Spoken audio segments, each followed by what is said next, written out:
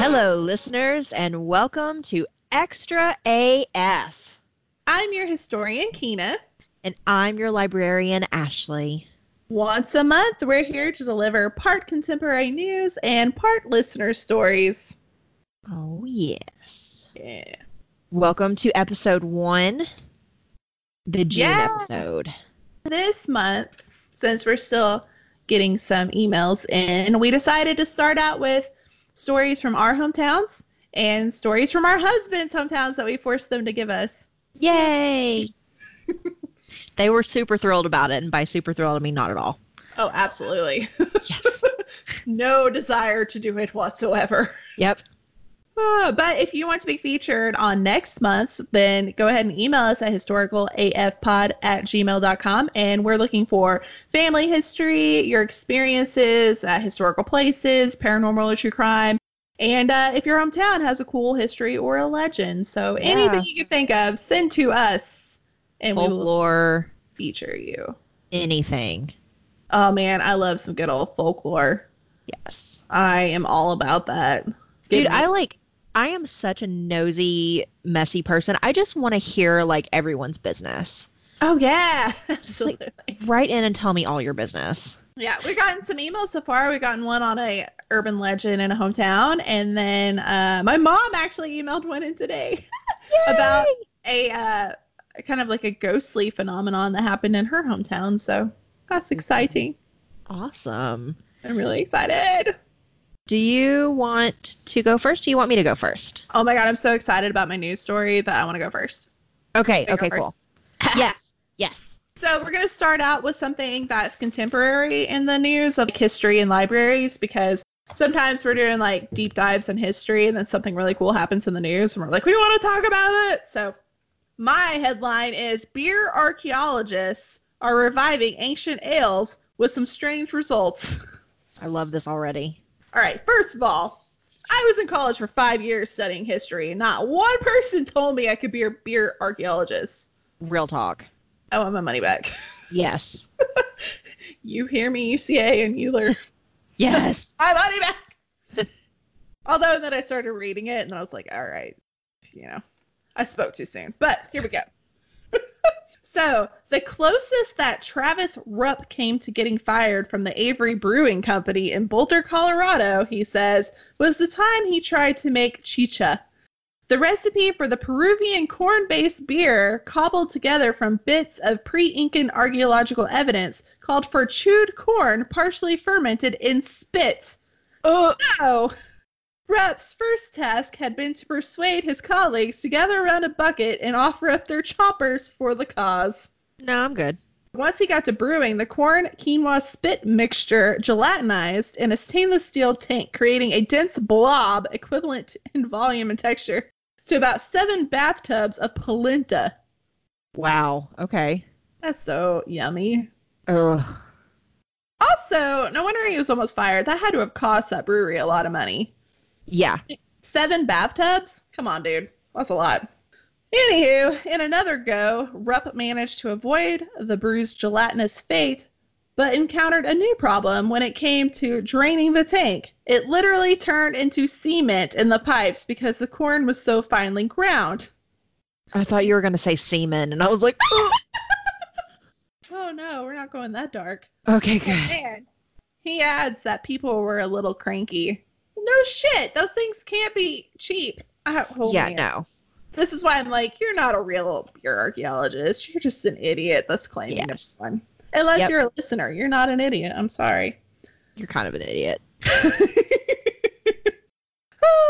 So, he says that these are the kind of sticky situations that come with trying to bring ancient flavors into modern times. The self-proclaimed beer archaeologist, there it is. I knew he wasn't a real thing. He's traveled the world in search of clues as to how the ancient civilizations made and consumed beer, which, I mean, that's actually pretty cool. I would do that. With Avery Brewing Company, he has concocted 8 of them in a series called Ales of Antiquity. The brews are served in Avery's restaurant and a tasting room, which, road trip. Fuck yeah. As long as it's not the gelatinous bathtub I don't want the spit beer. Nope. Hard pass. Hard pass. So the one thing that we've been really surprised about, he says, is that not a single one of them is undrinkable. Every one of them has gotten done, and we're like, that's so weird. It's just so cool. So he's a dude of a many words. He just sounds like a stoner to me. Like a Yeah, it does. So cool. So cool. So cool, dude. So cool. I mean, he is in Colorado, so it's legal. True. You make a valid point. There's the Viking-inspired beer based on the information gleaned from sagas and the debris of ancient shipwrecks. It's made with juniper branches and baker's yeast, which gives a slight but surprising whiff of banana.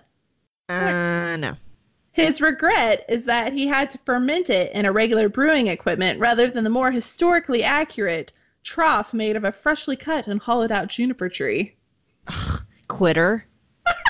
Where's your dedication, man? Yeah. What kind of archaeologist are you? You're chewing up corn for hours, but you can't cut out the tree. Yeah, you can't hollow out a juniper tree. What the hell? I know. That's just no work ethic these days. Right, millennials. I'm a zennial. Thank you very much. I'm a millennial and I hate it. But like, but like Elijah Schlesinger, however you say her last name, says, I'm an elder millennial. Me too. I'm way up there. I'm an oldie. The other day, Zeke's like, you realize that the stuff we grew up with is vintage now? I'm like, you shut your whore mouth.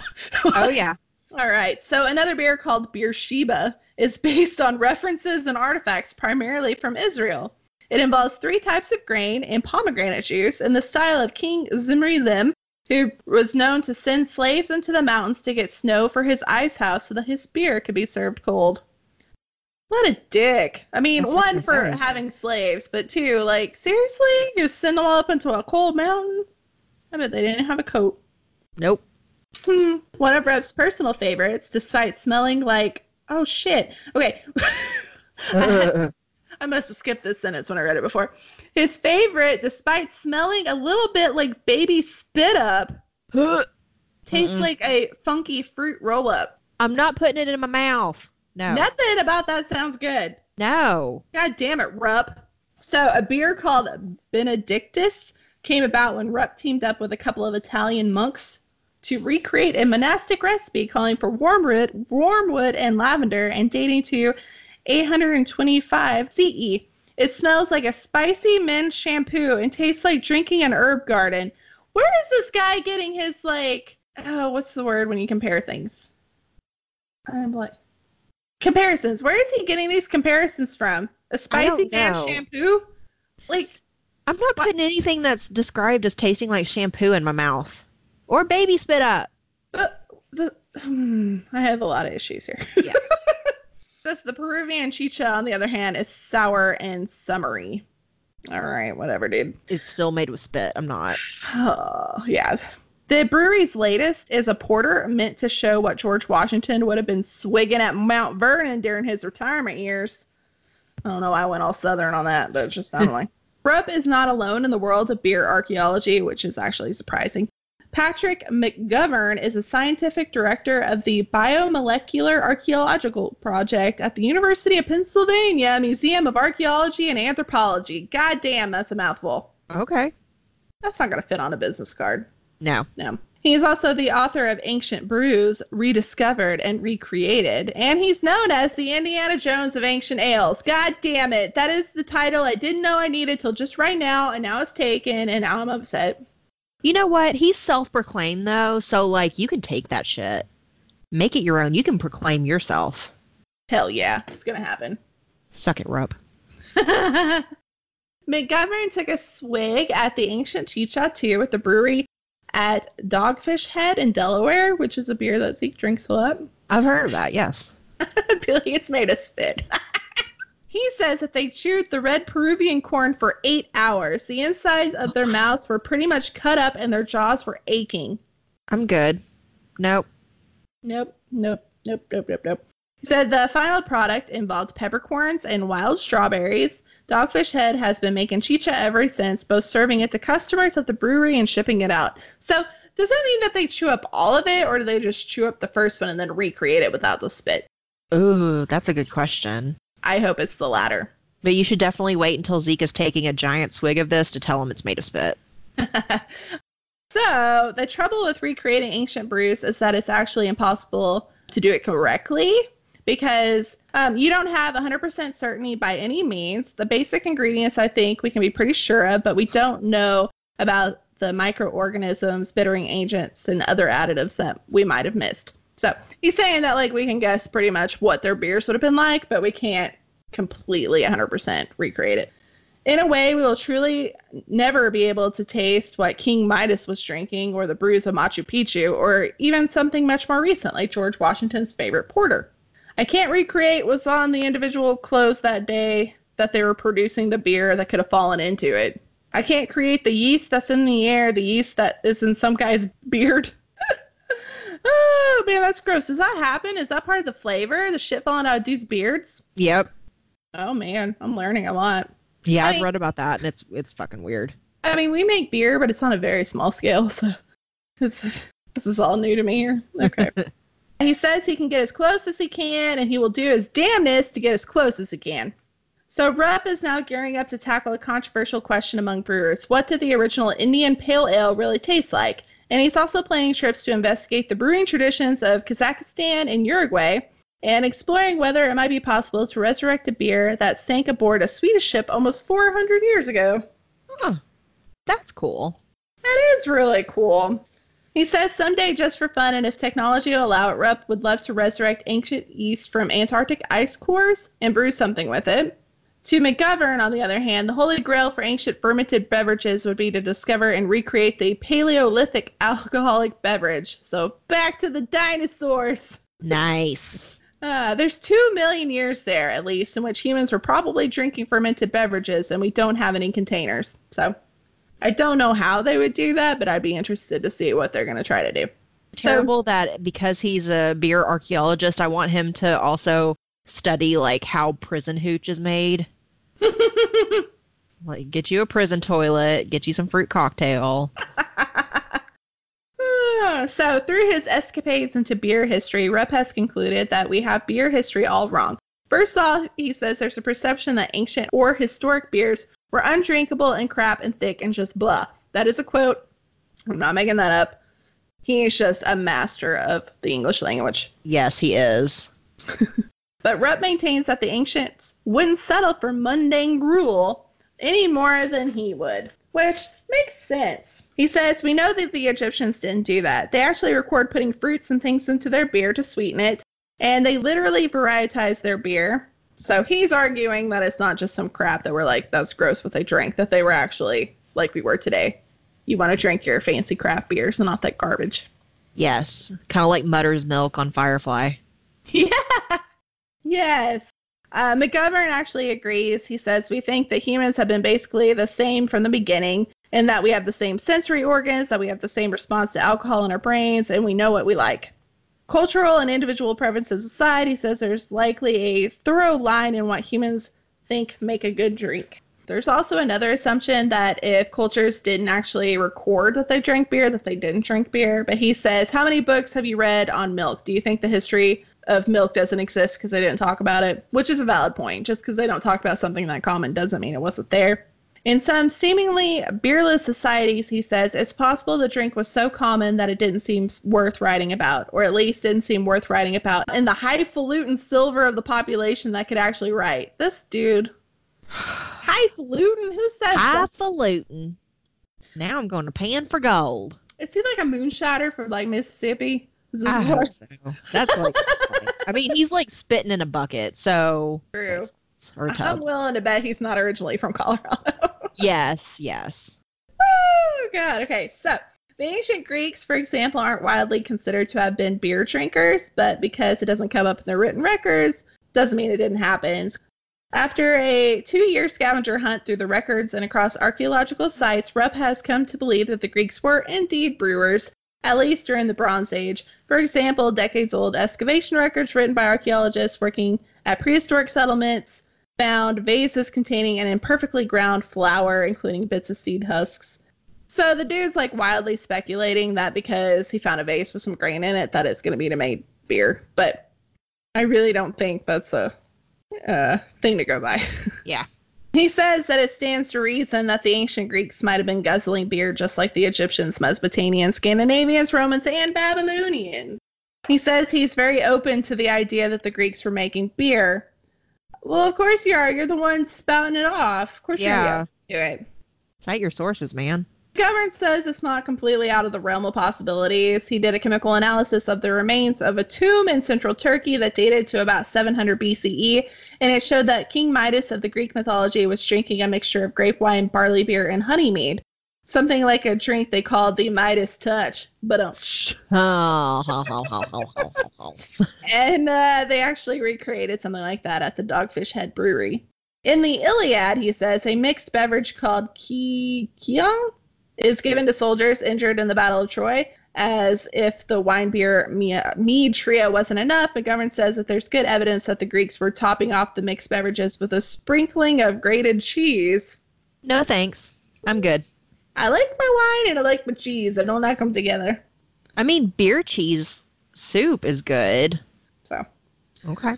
that's my NPR segment about beer. This guy. He's yikes-tastic. Yeah, at first I was like, I want to be a beer archaeologist. And then I was like, you made that up. Yeah. It's not real. It's not even like a title that was bestowed upon him. He was just like, I'm a beer archaeologist. It's just two dudes that work in a brewery. So Yeah. it's not even like a real story. Yeah. I think it's funny. I'm interested to think what real archaeologists think about him just calling himself one, because Yeah, it's kind of like the whole argument where like librarians get really mad when people who don't have library degrees call themselves librarians, and oh yeah, yeah, it's a whole thing. it's a very testy situation. Yes. But yeah, to each his own. I mean, some of those I don't want to try the ones that have spit in them, but that Nope. King Midas one maybe that sounds kind of cool. But Yeah, maybe. Yeah, so I don't have a specific news article, but I want to talk about kind of an amalgamation of them. So in library news-ish, summer reading is starting soon. Some places have already started sign up, some are starting in the beginning of June, but a lot of people think that the libraries that do summer reading they do it just for kids, but it's for adults too. And, you can win prizes, and some places do really cool stuff. So, like, that's what kind of got me started thinking about it, because this year's summer reading theme is a universe of stories. So a lot of it is, like, alien themed, and, I'm all about the aliens. We learned some pretty cool alien puppet shows and stuff at one of the in-services I went to, and all that. So it got me thinking, like, people don't know that a lot of libraries do summer reading for adults. So what else do libraries have that people don't know about? Spoiler alert for the listeners, libraries don't just hold books anymore. Like mind blown. Right. What? So the library I used to work at has Halloween costumes for kids in the month of October. There are cake pans that you can check out at several of the libraries I've worked at. And they're not just like regular cake pans. I mean, there's like Scooby-Doo, Spider-Man, all kinds of stuff. I've worked somewhere that had kits you could take home with like cookbooks and equipment to make cookies or pizza or bread, crock pot meals, all kinds of stuff. Like, it's so cool. And now a lot of libraries have maker spaces. Mhm. And like my husband works at one that they have a laser engraver and 3D printers and stations to make perler beads, and there's sewing machines, like so much cool stuff. And from all that, we have kind of the evolution of librarians, and like Kina was just talking about the beer archaeologist, there in Portland, Oregon is the beer librarian. What? Yes, it is a beer librarian that works with all the breweries and like catalogs all this shit. It's really cool.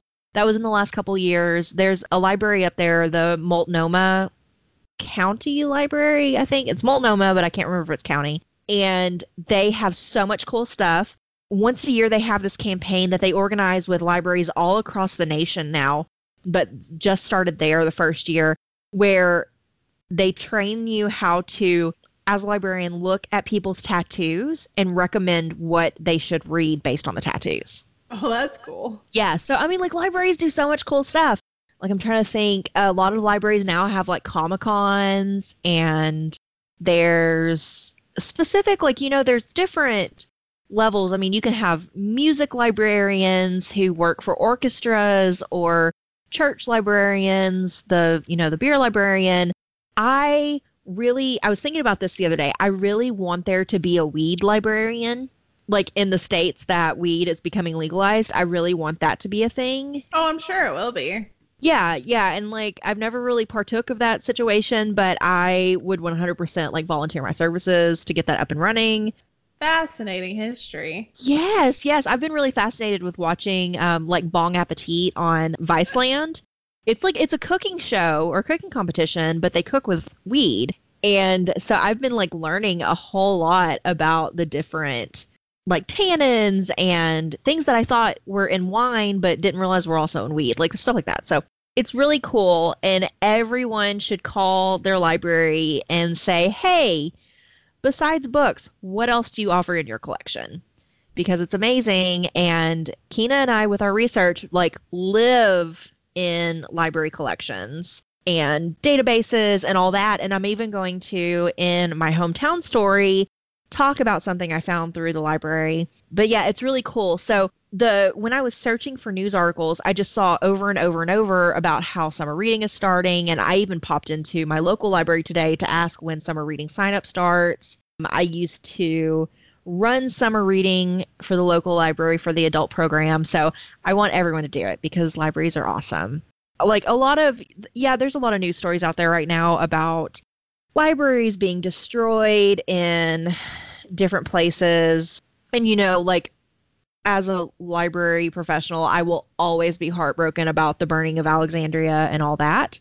And I read the other day that only 1% of all academic things in libraries has survived the course of history so far, which is really upsetting. So I wanted to focus on the good. They have so much cool stuff, and I really love going to like ALA sponsored type things. I want to go to ALA. It's coming up and I desperately want to go, but I love going to those things where people can just sit around and talk about all the cool shit that they've got. Like, board games and tabletop games have started becoming really fancy. Some places you can check out telescopes or what are they called? Geocaching kits, like the backpacks with the GPS, and hiking kits, fishing poles, all kinds of stuff. Everyone needs to support their libraries and all that. And like, the libraries have been in the news for like funding being cut from government agencies and all that. So the more interest we show in libraries, the more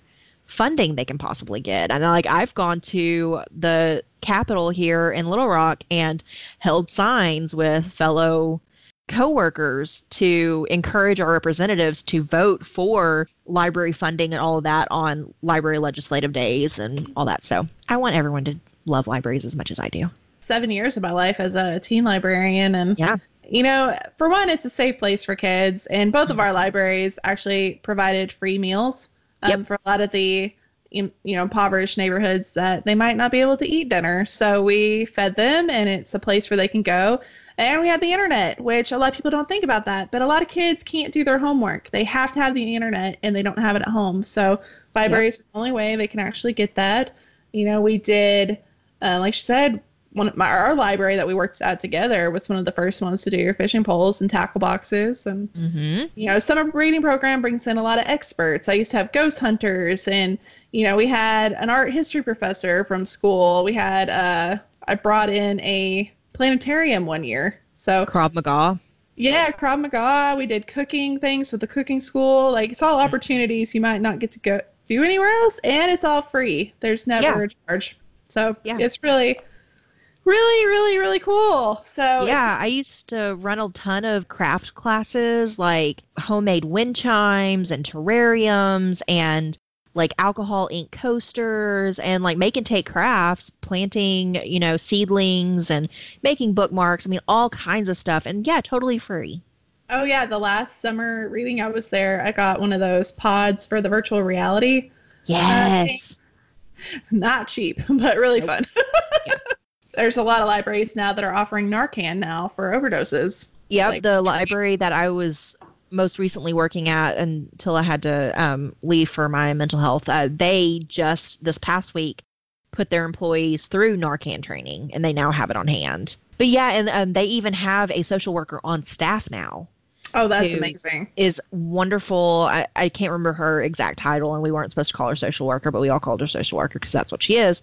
But, you know, like she was the community resource. She had like hygiene kits to give to the homeless population that needed it with soap and toothbrush, toothpaste, all that. We kept that stuff on hand in the teen center as well. And yeah, we're kind of like the first line of a defense for especially like the smaller communities, a place. I always stress in my interviews and stuff with people that libraries to me should be the beating heart of a community. They're a community center. Mm-hmm. So they just offer so many cool things, and I just really want people to be aware.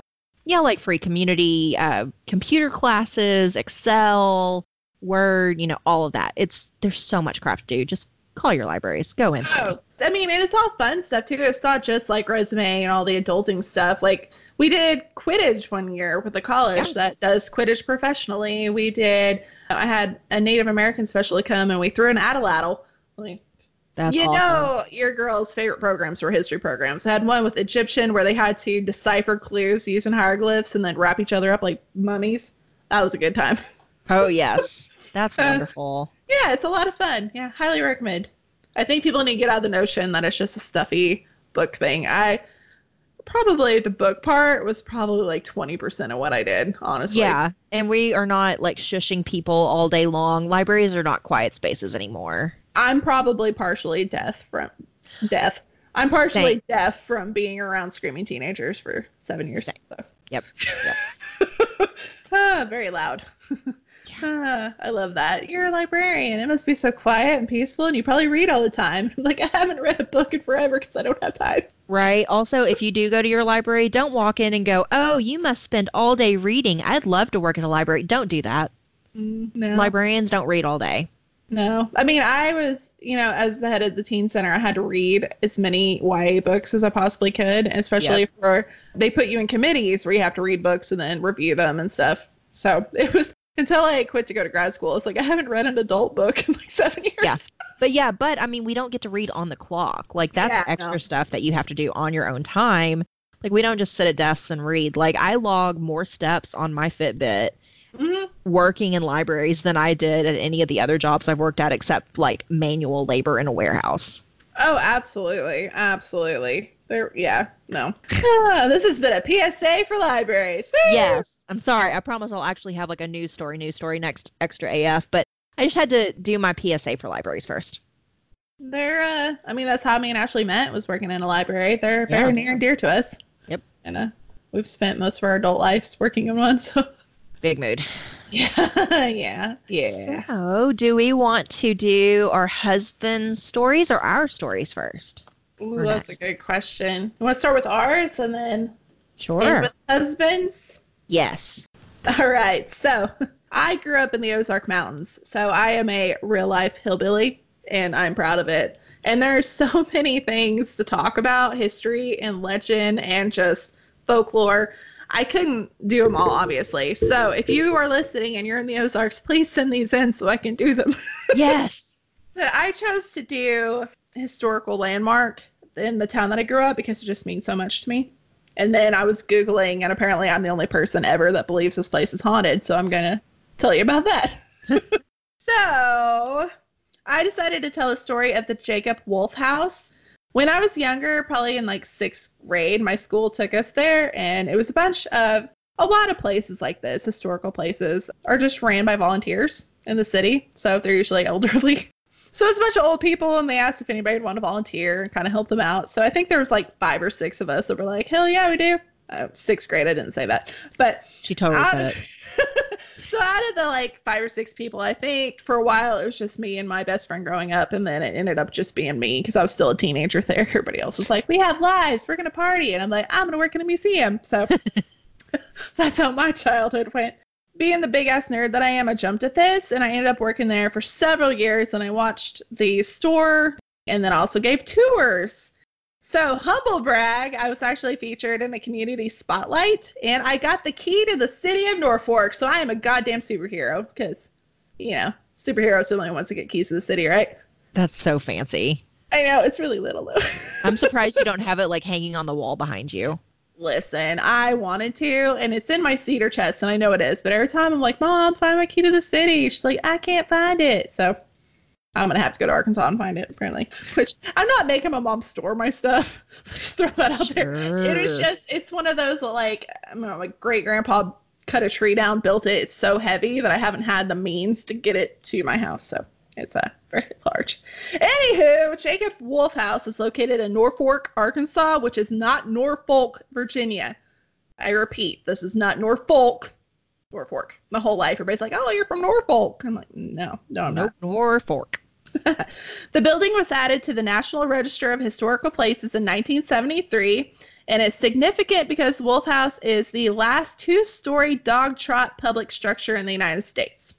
So, a dog trot is an open breezeway that's built into between two rooms so that a steady breeze can come in. So, you've probably seen an old-timey house that has, like, square building, and then there's a hallway. And I thought those were called shotgun houses. They have a lot of names. Okay. But the actual hole is called a dog trot. Oh, okay. The breezeway is. And this is really important because they didn't have AC, obviously. So this catches the breeze and it really cools it down. Okay. Which I could attest to this because I was there for so long. It was the only place that wasn't hot as shit. So the Wolf House is extra badass because it also has a second story. So, and by public structure, I mean that it's the last building used for a civic purpose, like a courthouse. There are other dog trot buildings still standing, but they're either private homes or early stagecoach inns or taverns. So, little fun fact for you there. The Jacob Wolf House stands on a hillside overlooking the juncture between the White and the North Fork River. It was constructed in 1829. And it was the first permanent courthouse for Izard County in Arkansas Territory, and it is one of the oldest public structures in Arkansas. Coincidentally, I also worked for the Historic Arkansas Museum that has the Hinderleiter Grog Shop that was built around 1826 to 1827, so I've worked in the two oldest buildings in Arkansas. No big deal. But some people actually claim that the Wolf House is older. So there's like a debate, but for the sake of this, I'm using what the Historic Arkansas Preservation says. So I figure they would know. But if you're from Norfolk, you're probably going to be like, yeah, it's the oldest. And if you're from Little Rock, you'll be like, no, we're the oldest. So anywho, back to the river. The juncture of the White River and the North Fork River was a site of early fur trading activity.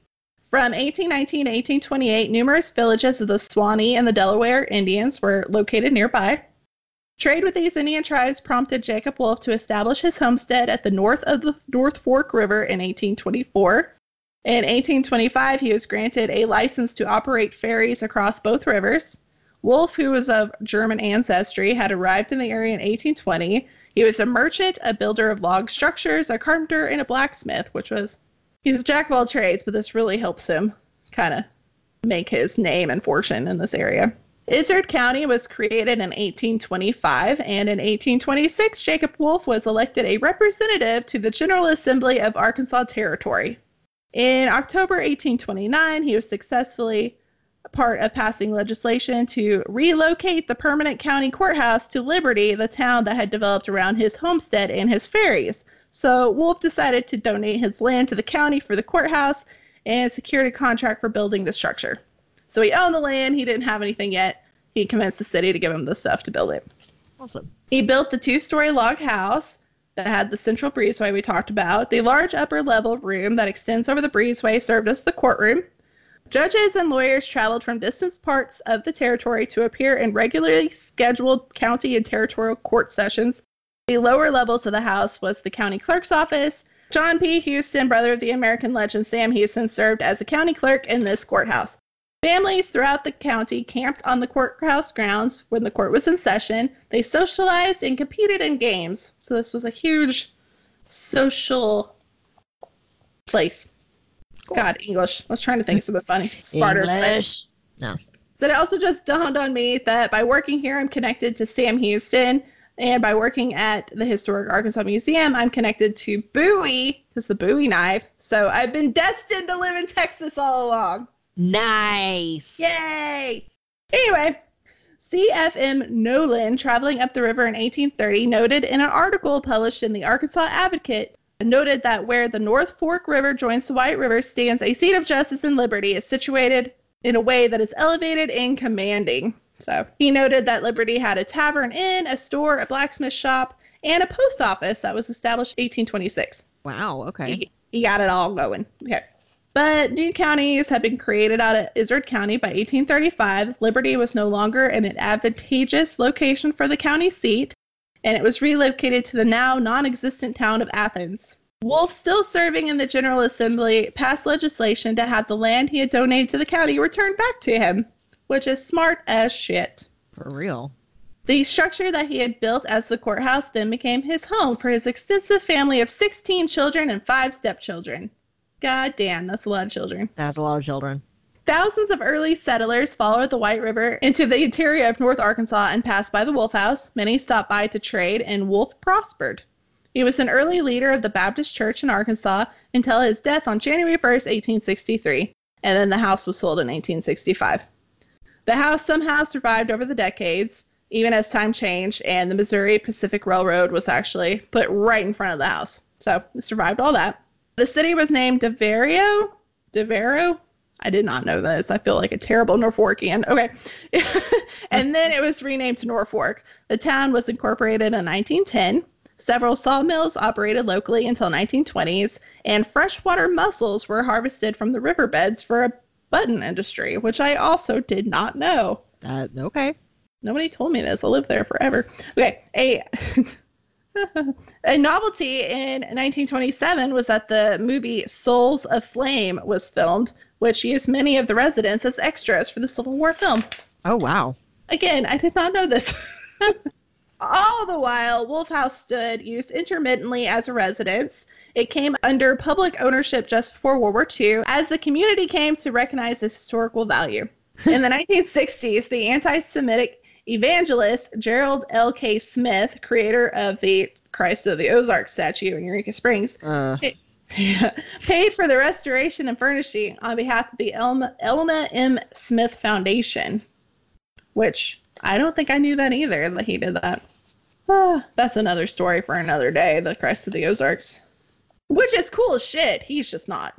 Nope. Being anti-Semitic and all. Anyway, a public dedication took place on May 8, 1966, with an address made by a former Congressman, Claude Albert Fuller. In 1999, the courthouse restoration grant from the Arkansas Historic Preservation Program provided the funding to restore the structure to its appearance as it did when it served as a territorial courthouse. So this is about the time that it shut down and I wasn't allowed to work there anymore. But before that, the front had stairs and it had a deck kind of porch thing. And that wasn't in the original. At that time, conflicting dates for the construction were resolved through scientific studies. So they did a lot of archaeological studies and they were able to know that the date was, 1829. The restoration was completed in 2002. So word around the town is that it was supposed to have more archaeological studies. So we were told that they were supposed to reconstruct the blacksmith shop, add the kitchen, maybe put some slave cabins up. And that was just stuff that we heard around town. But this was right after 9/11. So a lot of funding for everything kind of just got shut down for the war effort. So this is not something I could verify online, but it's just something that I heard from people that were working there. But they're all dead now, so I can't ask them unless we have a Ouija thing, and I don't do that, so. I have the planchette on my arm. You bring the board. No, thanks. I don't do demons. No. Okay, so the house was listed on the National Register of Historic Places in 73, like I said, and since then it has served as a museum off and on. In 2016, the court actually voted to transfer the property into the Department of Arkansas Heritage, where it now operates as the Jacob Wolfe House Historic Site. So I was not able to find anything online at all about this place being haunted. And it's probably because when it was open, it just reopened as a museum. So people haven't had a time to really experience this yet, So, yeah. It was all a lot of old people that couldn't have used the internet anyway. And then when I was there, it was like the time of dial-up and chat rooms, if anybody remembers how old that is. So there's not a lot on it. But when I was there, I experienced a lot of stuff. So first of all, when I'd work in the museum store, you would be behind, they had an old-fashioned cash register, and then they had like a case full of those old candy canes, you know, the straight ones that are in old houses. Yes. Love those things. And then it had a connecting room that was kind of like a museum room with artifacts. So I'd be sitting in there, and the whole time I could hear footsteps coming in and around the museum part. And then they had like the saloon doors that opened, and then that thing would open, and then it would stop. So that would happen almost every time I was there. I'm starting to lose my voice.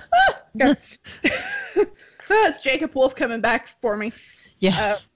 I used to mouth him a lot too because I was just a dumb kid. But that's like, why you got haunted. He had a lot of wives, and I remember one time being like, what happened to those wives? And then shit started getting even more real.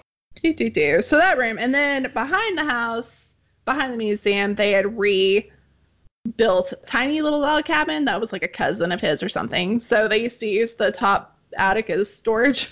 So I'd go up there to get books and stuff. So I was up there getting books one day, and the door was like a little flap thing, and it slammed, and a nail got wedged into it, so I couldn't get out.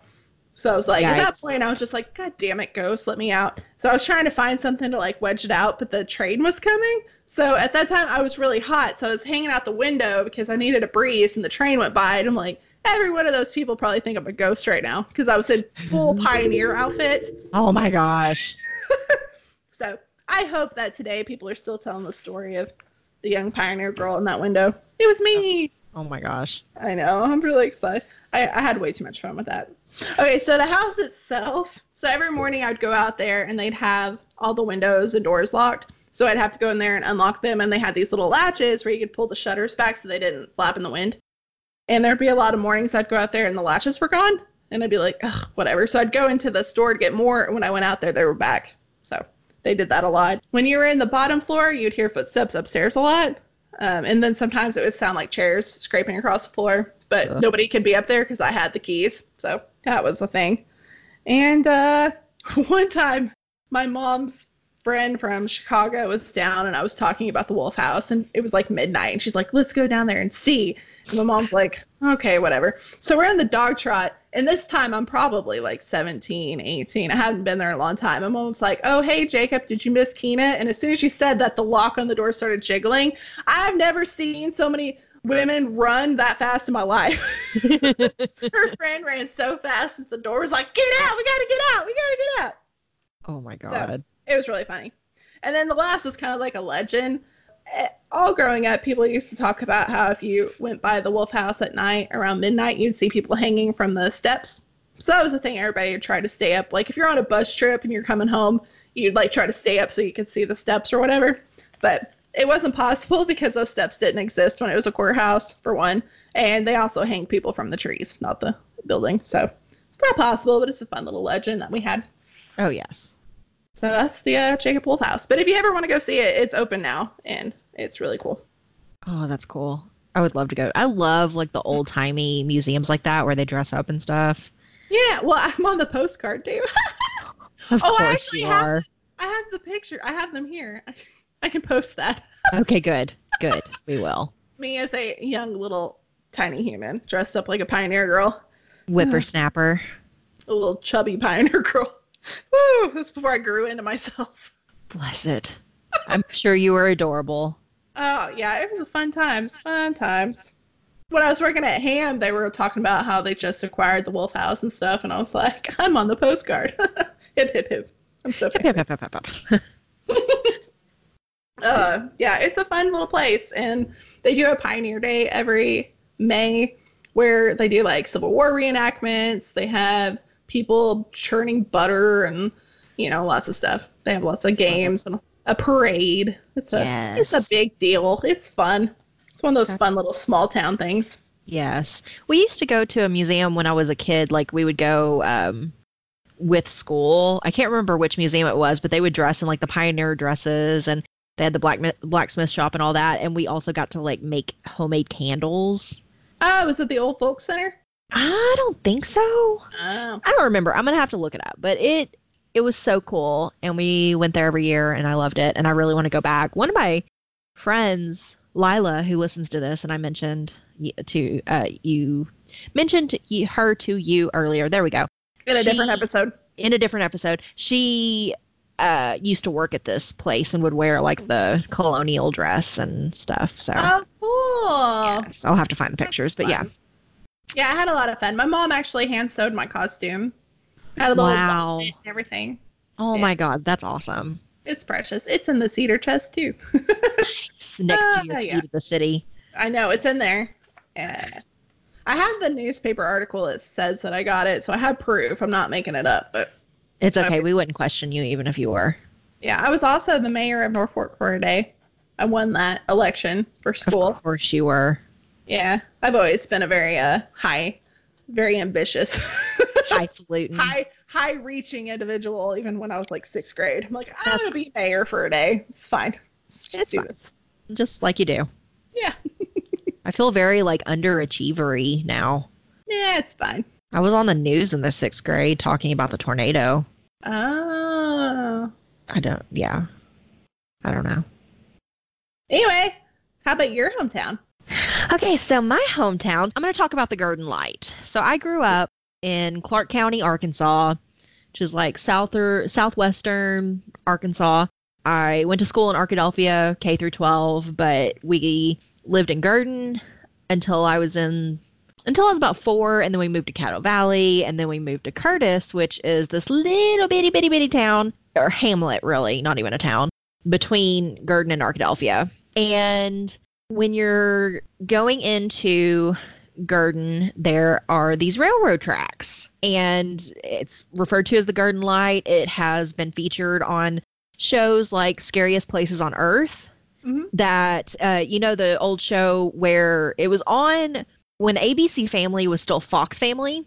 It had this show, and it was voiceover by the woman who's the psychic in Poltergeist, the little lady. She was also a witch. Yes. Okay. So she did the voiceover for the episode about the Garden Light. I mentioned this a while ago, but I found this write-up about the Garden Light, the history behind it, that I found through Central Arkansas Library System's website, and it's a write-up that Stacy Nicole Morrow from Ouachita Baptist University did. Oh, wow. And I'm going to read it word for word. And Ouachita Baptist is in Arkadelphia. It's one of the 2 colleges. So it's pretty fitting to read something from someone who, was in that area instead of reading something that like a scholar did in a different state studying it. It's someone who's actually in the county. So she wrote, "The Garden Light is a mysterious floating light above the railroad tracks near Garden, which is in Clark County, which was first sighted during the 1930s. Many theories and stories exist to explain the light, including one which connects it to the 1931 murder of William McLean, a railroad worker.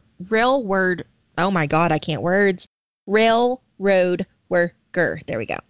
The popular local legend drew national attention in December of 1994 when NBC's Unsolved Mysteries television show documented the phenomenon. Ooh. Garden is located approximately 85 miles south of Little Rock, which is Pulaski County, on Interstate 30. It's just east of the interstate on Highway 67. The light appears along a stretch of railroad tracks outside of the town. Some people believe the light originates from the reflection of headlights of cars off of Interstate 30. However, the site is more than 2 miles from the highway, and people began seeing the light several decades before Interstate 30 was built in the 1970s. Ooh, spooky. Others believe, and this is what I was always told, others believe that swamp gas creates the light, though the light appears in all kinds of weather. Isn't that what they say in Men in Black every time they need an excuse why there's aliens? They say swamp gas. Yes, and there's also in Marfa, Texas, there are similar lights. They're called the Marfa lights, and they're also chalked up to swamp gas. Huh. So, and I've been to the Garden Light several times in different types of weather and can attest that, yeah, it's like it shows up not just when it's hot and stuff like that. So they say it's swamp gas that creates the light. A somewhat popular story is that a railroad worker was working outside of town one night when he accidentally fell into the path of the train and was killed. And that's what I grew up hearing, was that someone was decapitated by the train. Since his head was severed from his body, many locals say that the light is the lantern his ghosts use while looking for his head. Still others believe that pressure on the quartz crystal underneath Girton causes them to let off electricity and produce the light. Which, side note, I have never seen a quartz crystal in Girton in my life, so I don't know how much like bearing I put into that, but okay. Is it just because it's close to some of the like quartz mines? Well, most of the quartz mines are like Hot Springs, yeah. and Lake Hamilton, Lakeside, that little area up. So, I mean, they're very well, because you can find quartz crystals at the Murfreesboro diamond mine sometimes. So I guess it's possible that quartz is down there, but until I read this the other night, I had never heard of quartz being in I think they're grasping at straws here. I don't believe it. Yeah, so many trace the Girton Light legend to a murder that took place near the railroad tracks in December 1931. William McLean, a foreman with the Missouri Pacific Railroad, was involved in an argument with one of his employees, Lewis McBride, regarding how many days McBride was being allowed to work. During the Depression, the company did not have the option of giving McBride more hours on the job. McBride became very angry, hit McLean on the head with a shovel, and beat him to death with a railroad spike maul and a spike hammer. Ah! Yeah. The Girton Light was first sighted shortly after this murder, and many have come to believe that the light is actually McLean's ghostly lantern glowing. This local legend made the area near Girton a very popular place, especially around Halloween. The story became so well known that Unsolved Mysteries was there, and they filmed a recreation of the 1931 murder there.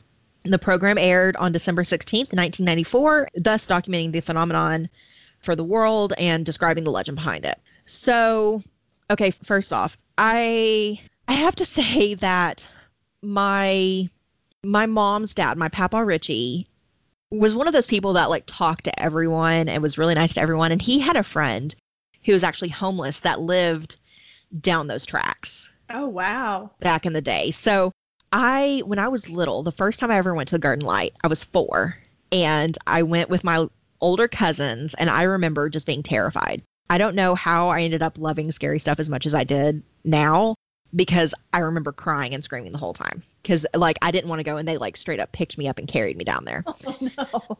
So, as a torture Ashley moment or something. I don't know. My cousins were super mean. But anyway, so there was a homeless guy that lived down there, and, like, my grandpa would take him food and stuff like that. So I used to think that the light was actually that homeless person just, like, screwing with people. Oh. But it wasn't, and he died like way before I ever went down there, but that was still like a fear of mine. So anyway, I am a weird person, and every year, so living in Curtis, I was only maybe 5 or 6 miles from the Girton Light. And so for my birthday, I lived in the country, and most of my friends were what you would consider like city folk, kind of. They lived in Arkadelphia proper, and I lived like 15 minutes outside of town, and 15-minute drive to Walmart, and we didn't really, eat out a lot because you'd have to drive to town for it, blah, blah, blah. So for my birthday every year, we would eat a ton of pizza at my house, eat cake, ice cream, watch scary movies, and then once it got dark, we would go to see the Girton Light. Okay, if that wasn't your birthday, I'd be so disappointed in you. Right, I know. And it did not hit me until like, I think last month that was fucking weird. I texted my mom and I was like, hey, I just realized this was probably really weird. So thanks for being cool with your child's weird hobbies. And she was like, yeah, all your friends seemed into it. So, we weren't going to stop you. I honestly don't think it's that weird. If you think about it, a lot of teenage girls do that, like light as a feather, stiff as a board. Oh, yeah, we definitely did that shit. Yeah, like it's everybody tries to see a ghost when they're a teenager. You just happen to have one that was real. The rest of us were like trying to find something that wasn't there. Yes. So like, let me set the picture a little bit. So going to the Girton Light, you would drive down the highway. You're going past like cow pastures. There's horses on the side of the road, like real rural. That's real hard to say. Real rural. It is. So you go down and you drive and you get to the railroad tracks, and you literally this is not a tailor-made tourist attraction. There's no fancy gift shop or visitor center or parking lot. You park on the side of the road in like a little area that has been dug out from cars stopping on the side of the road to go to the Garden Light. And then you get out and you start walking down these tracks, and you literally have to listen to see if a train is coming. Oh no. Yeah, like it was back in the day, it was a working railroad track. And so you go, and like they say that they always, how it was told to me was you had to walk down the railroad tracks past 3 trestles, 3 little bridges, to get to where you could sit down, and then you're supposed to bang on the railroad track with a rock to summon the ghost looking for his head. Oh man. And I know listeners can't see my hand gestures, but yes, summoning the ghost. They're magic. And yes, so it's a light. Like sometimes it's white, sometimes it was red, sometimes it was green, and it's just like a glowing orb that. Really? I didn't know it changed colors. Yes, it did. And it was random colors, and every time I saw it, my logical brain was like, someone's fucking with us, and I would get mad. I'd be like, who's down there with a flashlight? And we get really mad. People would be like, oh, it's the light. And I'm like, no, it's someone with a flashlight. Especially because there's a road that ran next to the railroad tracks that people would like 4-wheeler ride and stuff down there, and purposely go and like hide under the trestles or hide back there to shine the light. But it was creepy because you're walking through the woods, basically. I mean, it's lined with trees on either side. There's a little, before the first trestle, there's a little family graveyard out in the woods, which was super creepy, but we would always go like tromp around in this graveyard like super normal people.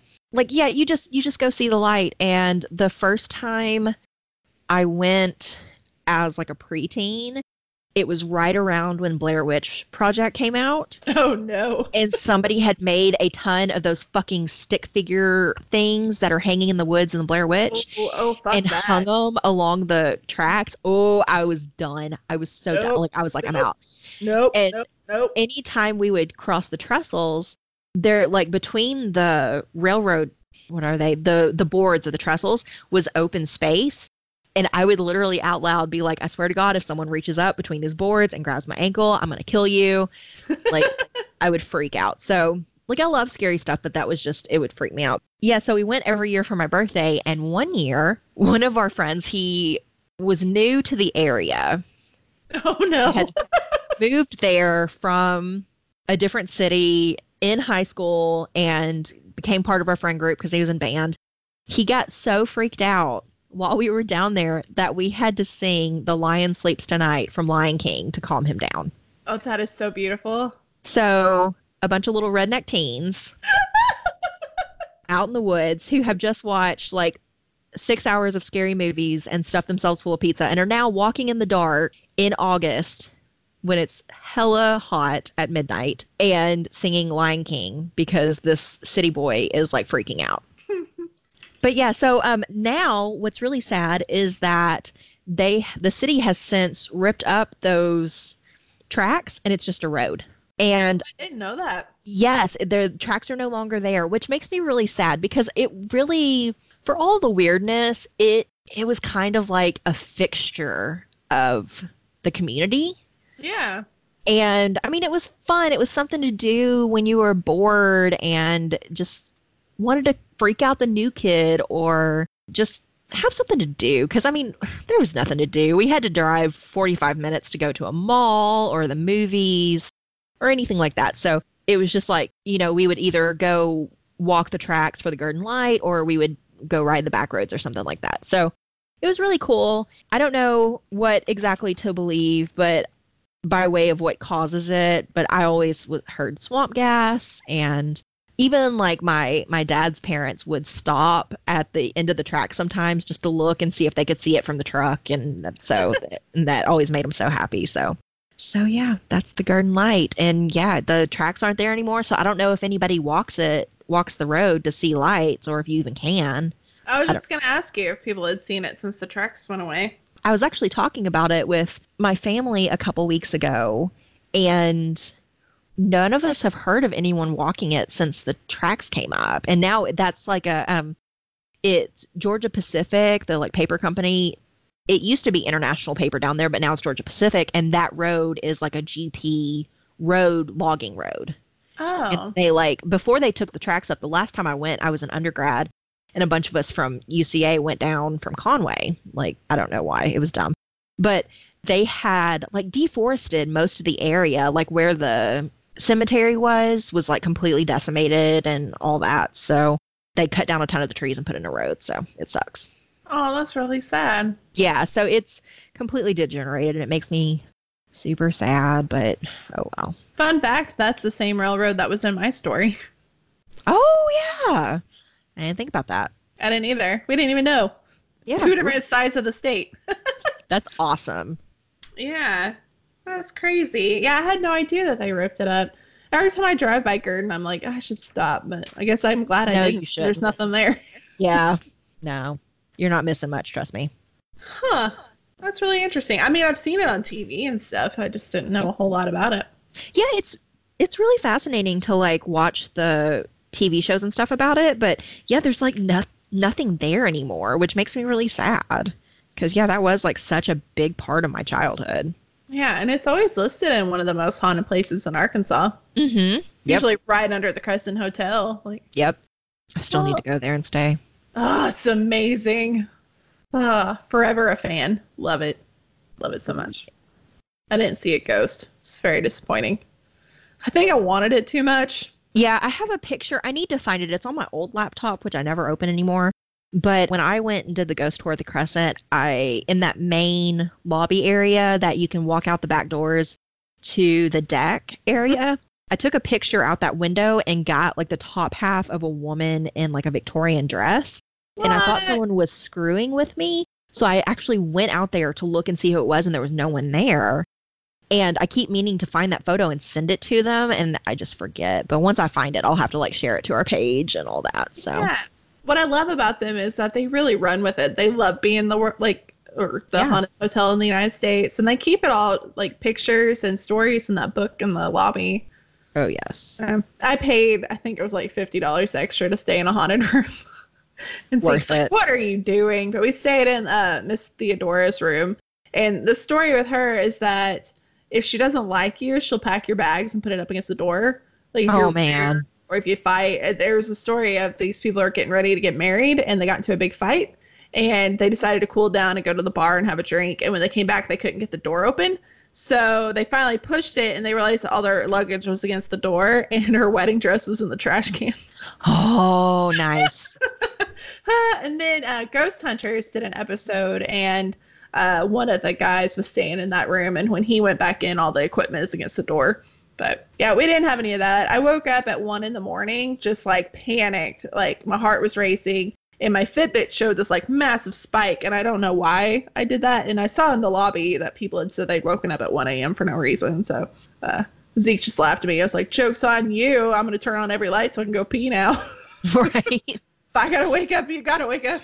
Hell yeah. But that was it. Yeah, nothing else really happened. But although I've had friends that have been there that are things touched me, I saw something, I took pictures. Yeah, nothing happened. It was just a delightful vacation with wine tastings and I love Eureka's Springs. It's so awesome. It's the most beautiful place ever. I love it.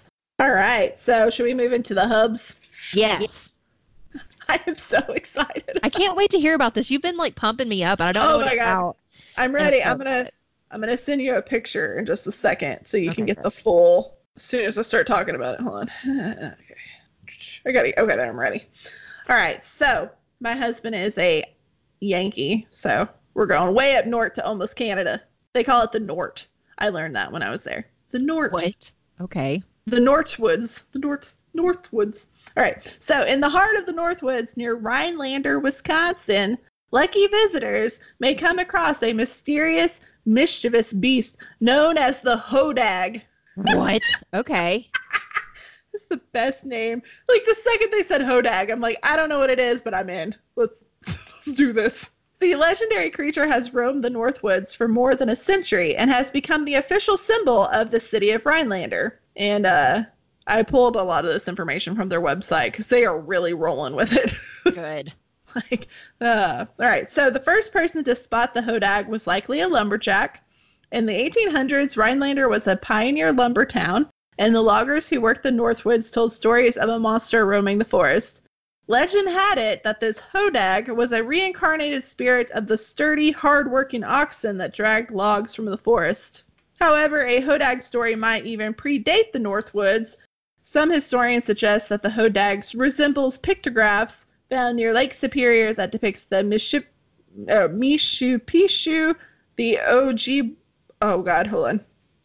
I had this earlier. That depict the Ojibwe water panther. Okay, so what does the hodag look like? This is where it gets good.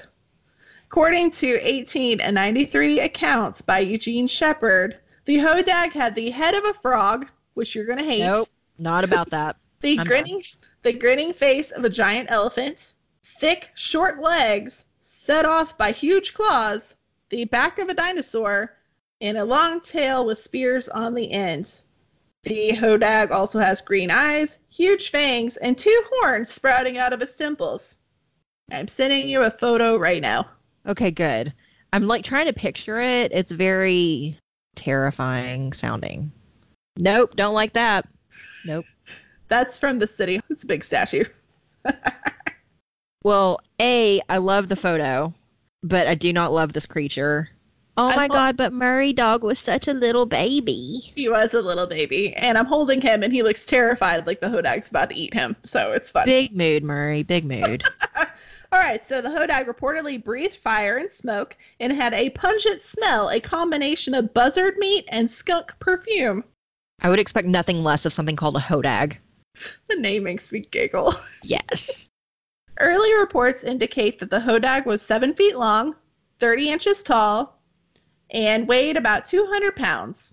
But as visitors will see in the hodag statues and murals around Rhinelander, the hodag's exact appearance has long been an interpretation. According to contemporary accounts from Gene Shepard, who discovered the hodag in 1890s, the hodag ate mud turtles, water snakes, oxen, and white bulldogs, but only on Sunday. Only white bulldogs? Only on Sunday. Okay. It's very specific. It is very specific. Is it kind of like... It's kind of like how Southerners crave Chick-fil-A on Sundays. Maybe. I don't know. That's the first thing Zeke told me. It was like, oh, it's a hodag and he eats white bulldogs on Sunday. And I was like, wait, back up. What's going on? Okay. I have questions. There was no answers. All right. So, but the website says, but really, when you're a hodag, you can eat whatever you want. Rumor has it that the hodag will snatch fish directly off your line, but he prefers a traditional Northwoods Friday night fish fry with potato pancakes, which is the most northern thing you'll ever hear me say. That is like that's so special. So the hodag story went viral in 1893 thanks to the Northwoods lumberman, resort owner, and discoverer of the hodag, Eugene Shepard, that we talked about. Shepard was first to circulate reports of the hodag, including photographic evidence he claimed to have of the beast. As the story goes, a group of local men used hunting dogs, rifles, squirt guns loaded with poison water to attack the hodag, but they had used dynamite to successfully kill the fearsome creature. I wonder what the poison water was. That's what I was going to say. Like, and I have so many questions. I know, and there's no answers. Yes. God damn it. I need to know, like, what the poison water was. How did they, like... Were they super soakers, or were they like the dollar store little squirt guns that you have to keep pulling? Like, I don't know. Also, like, what kind of squirt guns did they have in 1893? Yes. I don't know. This is... Anyway. 3 years later, Shepard came back with an even bigger claim. He said that he captured a live hodag with the help of some bear wrestlers and a healthy dose of chloroform. Naturally. Does this rag smell like chloroform, hodag? He took the captured beast on tour throughout the state, including a stop at the Oneida County Fair, where attendees paid to see the hodag in person. In darkened tents, amazed onlookers heard the hodag growl and even saw the creature move. The story of the hodag spread quickly into the national newspapers. As word spread, a group of scientists from the Smithsonian Institution planned to make an expedition to Rhinelander to investigate. It was only then that Shepard admitted that the hodag, or at least his version, was a hoax. A creature made of wood and oxen leather that only moved with the help of wires. You think? So, Does the story end there? No. For decades, golfers around Rhinelander have blamed the Hodag for the disappearing golf balls, sunglasses, and anglers claim the beast snatches their trophy catches right off their lines. Bastard. The Hodag has made a cameo on the famous cartoon series Scooby-Doo in 2012 called Hodag of Horror. Oh my god. In the episode, the Hodag appears as a surprisingly vivacious jewel thief, robbing the unsuspecting people of Crystal Cove. Apparently, the Hodag took a little trip to the hometown of Fred, Daphne, Velma, and Shaggy and Scooby. Worth a watch, and it's on the YouTube machine. I watched it. It was funny. Oh my gosh. Jean Shepherd also shows up in the episode as a showman in a red suit accompanying a traveling cabinet of curiosities. So Scooby-Doo isn't the only appearance the Hodag has made on the small screen. The story of Jean Shepherd and the Hodag also showed up in the Travel Channel series Mysteries at the Museum. Maybe the most famous depiction of the Hodag in recent years was his introduction into the Harry Potter universe, courtesy author J.K. Rowling. In an expanded edition of Fantastic Beasts and Where to Find Them, the book about magical creatures that populate the Harry Potter series, that's supposedly written by the famed Magizoologist, there we go, Newt Scamander, was released in 2017 and included an entry on the Hodag. It says that Scamander's description of the Hodag matches previous accounts, identifying the creature as roughly the size of a large dog. The book entry also says that, like the Snallygaster, the Hodag is a North American creature whose antics have excited considerable Muggle interest and curiosity. There is also an app for that. You can download the Hungry Hodag app and help the Hodag chomp his way through Rhinelander. Oh, I'll be downloading that. Right? I'm so excited. The Hodag became the official symbol of Rhinelander, Wisconsin. It is the mascot of their high school, and it lends its name to numerous businesses and organizations, including an annual music festival, the Hodag Country Festival, which I don't know country because I don't listen to country, but this year they have Lady Antebellum, which I know them. And they're big. So this isn't a small festival. This is a big, 3 days. It's in June. So go to their website. Yeah. Get some tickets, guys. Be a good old time. So the City of Rhinelander's website calls Rhinelander the home of the Hodag. A larger-than-life fiberglass sculpture of the Hodag created by a local artist resides on the ground of the area Chamber of Commerce, which is what you just looked at.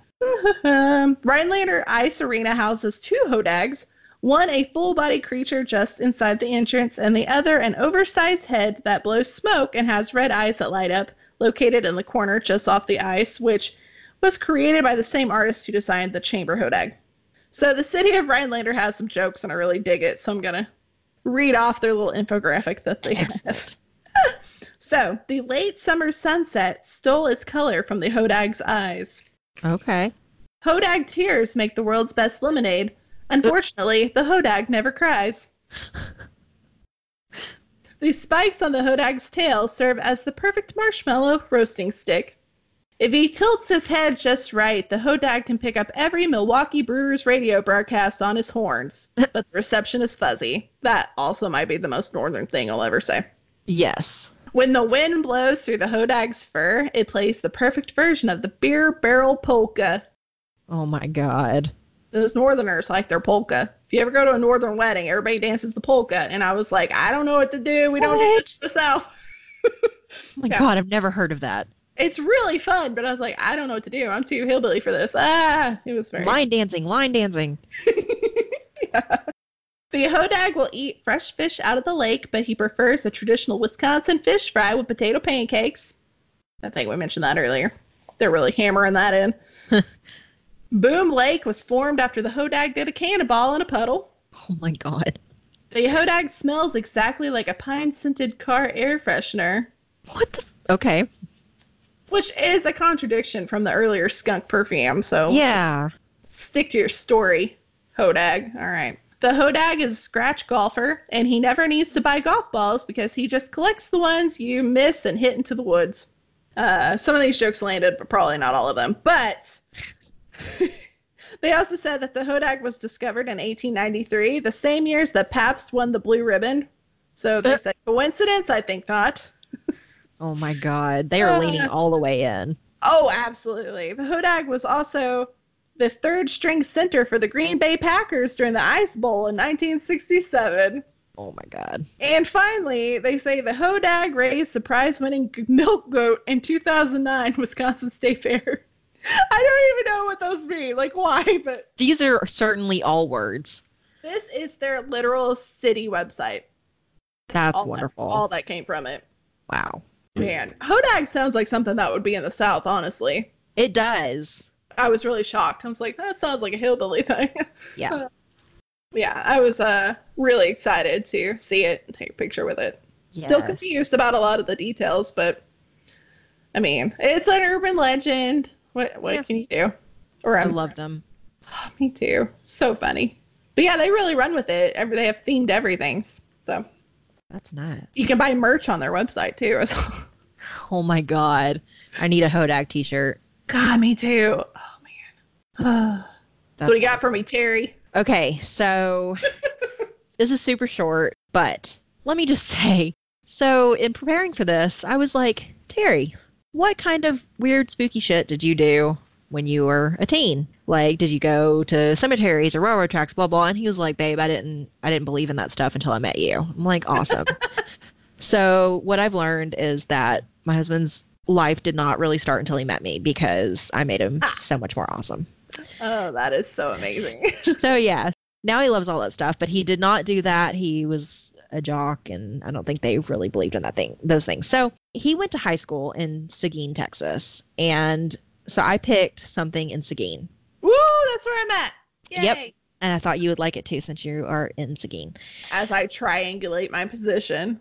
So if you would like to go to Keena's house, okay. So this is just a real quick write-up on Woman Hollering Creek. Oh my God, we drive over that every day, like to the base. I remembered you mentioning this, so I wanted to just like read about it real quick, and then I need you to like confirm this for me at some point. Okay. Okay, so this is a write-up from a website run by Michael Mays. I keep trying to read it as Michael Myers, but Michael Mays, who runs a website called Texas Cryptid Hunter. And he writes about all kinds of stuff, but this is just real quick what he wrote up, and I'm going to read it word for word. A lot of creeks in Texas are literally named. Elm Creek, Peach Creek, Brushy Creek. If you ever come across an alligator creek, you can bet someone saw one there at some point. But there's one creek that goes against the grain of the boring literal names. Woman Hollering Creek. And I love that it's called Woman Hollering because they say it's not literal, but I mean, you'll see it's literal. Like, it's a woman that's hollering or yelling for us non-Southern folk. Or you non-Southern folk. I'm Southern as fuck. But anyway. So no one really knows how it got its name, but there are two tales that have the most support. One tale ties into the story of La Llorona, the weeping woman who drowned her children and cries for them at night, which I almost did La Llorona, and I'm really fascinated. And I follow a Mexico-based paranormal society on Facebook, or a Texas-based that does a lot of Mexican stories as well, and a lot of their website is in Spanish. And they talk a lot about La Llorona, so I'm really fascinated. But that'll be a different episode, I'm sure. And then there's a movie that's coming out this year that's La Llorona, or it has already come out. I think it's already come out. Anywho, then here's the other tale. A settler family, a man, woman, and child, lived alongside what is now Woman Hollering Creek. One day, a band of Native Americans roamed further south than normal, saw the settlers' family's cabin, and raided it. The man was beaten, tortured, and murdered. The same fate awaited the child. The woman watched in horror, screaming for help, begging neighbors who were within earshot to come and save her family. Help never came. The Native Americans saved her for last, murdering her as well. If you are brave enough to go to the banks of the creek on a full moon, it is said that you can still hear the shrieks and wails from the upset, terrified, and angry spirit. Yay. Okay, first off, I do not love when folktales blame murdering and all that on Native Americans, but I'm not even going to get on that soapbox because it will take hours. But I need you at some point on a full moon night to go to this creek and tell me if you can hear a woman screaming. Oh man, I don't know about that. Better yet, I'll come down when a full moon is scheduled. We'll go together. It's a really fascinating tale. I think the La Llorona, what is it? Some stories that she got mad at her husband, drowned her 3 kids, and then immediately regretted it. So now she's cursed to scream for her children. Yes. But then, like, will snatch your kid and drown them too. It's very, very brutal. Yeah, if I remember correctly, do not quote me on this, and I'm not going to put a loud reactionary sound in here to redact it. If I remember correctly, the very first episode of Supernatural, season 1, deals with La Llorona. I think so, yeah. I know it was an episode. I don't remember which one. I'm pretty sure it was the first episode. But yeah, so it's really fascinating. I really want to go because, as with my Tale of the Garden Light, I really like going in the dark and standing in the woods and doing spooky shit. So I want to do that, and I'll probably get cursed forever, but whatever. Yeah, I'm very close. Yeah. Drive by all the time. Yeah, and I mean, there was like so much stuff down there. Like, I know there's I got my library masters from Denton, Texas, and they have the Goatman Bridge that's been on like Ghost Adventures and stuff. Oh, yeah. I really want to go there. In looking up Woman Hollering Creek, I mean, there was tons of stuff just between Austin and San Antonio and Seguin that, and I mean, there's the Marfa Lights in Marfa, Texas. There's like so much spooky shit in Texas. I need to just drive down there and look at all of it. I know, like San Antonio has the Manger Hotel and then Emily Morgan, which are two of the most haunted. And then the Alamo is supposed to be super haunted. But, okay, the one thing me and Zeke have noticed about Texas is that everything is the oldest in Texas here. So everything's like old, and they're like, well, it's oldest blah, blah, blah. The oldest barbecue in Texas, the oldest bakery in Texas. So they really pride themselves in being old. So old stuff's usually haunted. So makes sense to me. Which means I need to live in Texas. Oh, it's amazing. I love it. Because I love that shit. Like, I eat that shit up. I love it. Yeah, like, they could be like the oldest toilet in Texas, and I'd be like, I need to poop on it. Like, well, they got a toilet lid museum in San Antonio. Yes. I almost did that museum. I almost did that museum in episode 7, but no. Yeah, we got a lot of really cool stuff. I haven't seen everything yet, but I'm working on it. But yeah, I really want to stay at I heard like the Emily Morgan. It's the one where if you get a room on one side, your balcony is basically overlooking the Alamo. And I think it was like level 9 or something is supposed to be so haunted that nobody wants to stay there. How and cool. Then the Manger, people say if you just go to the bar, like things will touch you and things will move. And that was supposed to be super haunted. That's wonderful. But that whole Not for area normal is people. so old. Yeah. So, yeah. Gosh. Yeah. Good time. Right. I have to see all of it. I know. I'm going to convince Zeke to stay there. If it kills me, it's going to Yes. Love it. So, yeah, that was our Extra AF. And we, next month, will read your stories. So, for us to read them, you got to send them in. So, send in your family histories, your town history, legends. Even if you just want to hear about a legend, send them in. We'll do a quick history and talk about it on air. And send those into historicalafpod@gmail.com. Woohoo! Yep, and you can find us at Historical AF Pod on Facebook, Twitter, and Instagram.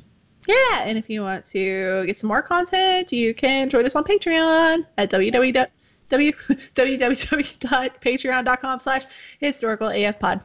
Yes, 2 tiers. Look on there. We've got so much stuff. Yeah, lots of stuff. We just put a drunk dive up, so it's good times. Had by all. Woo!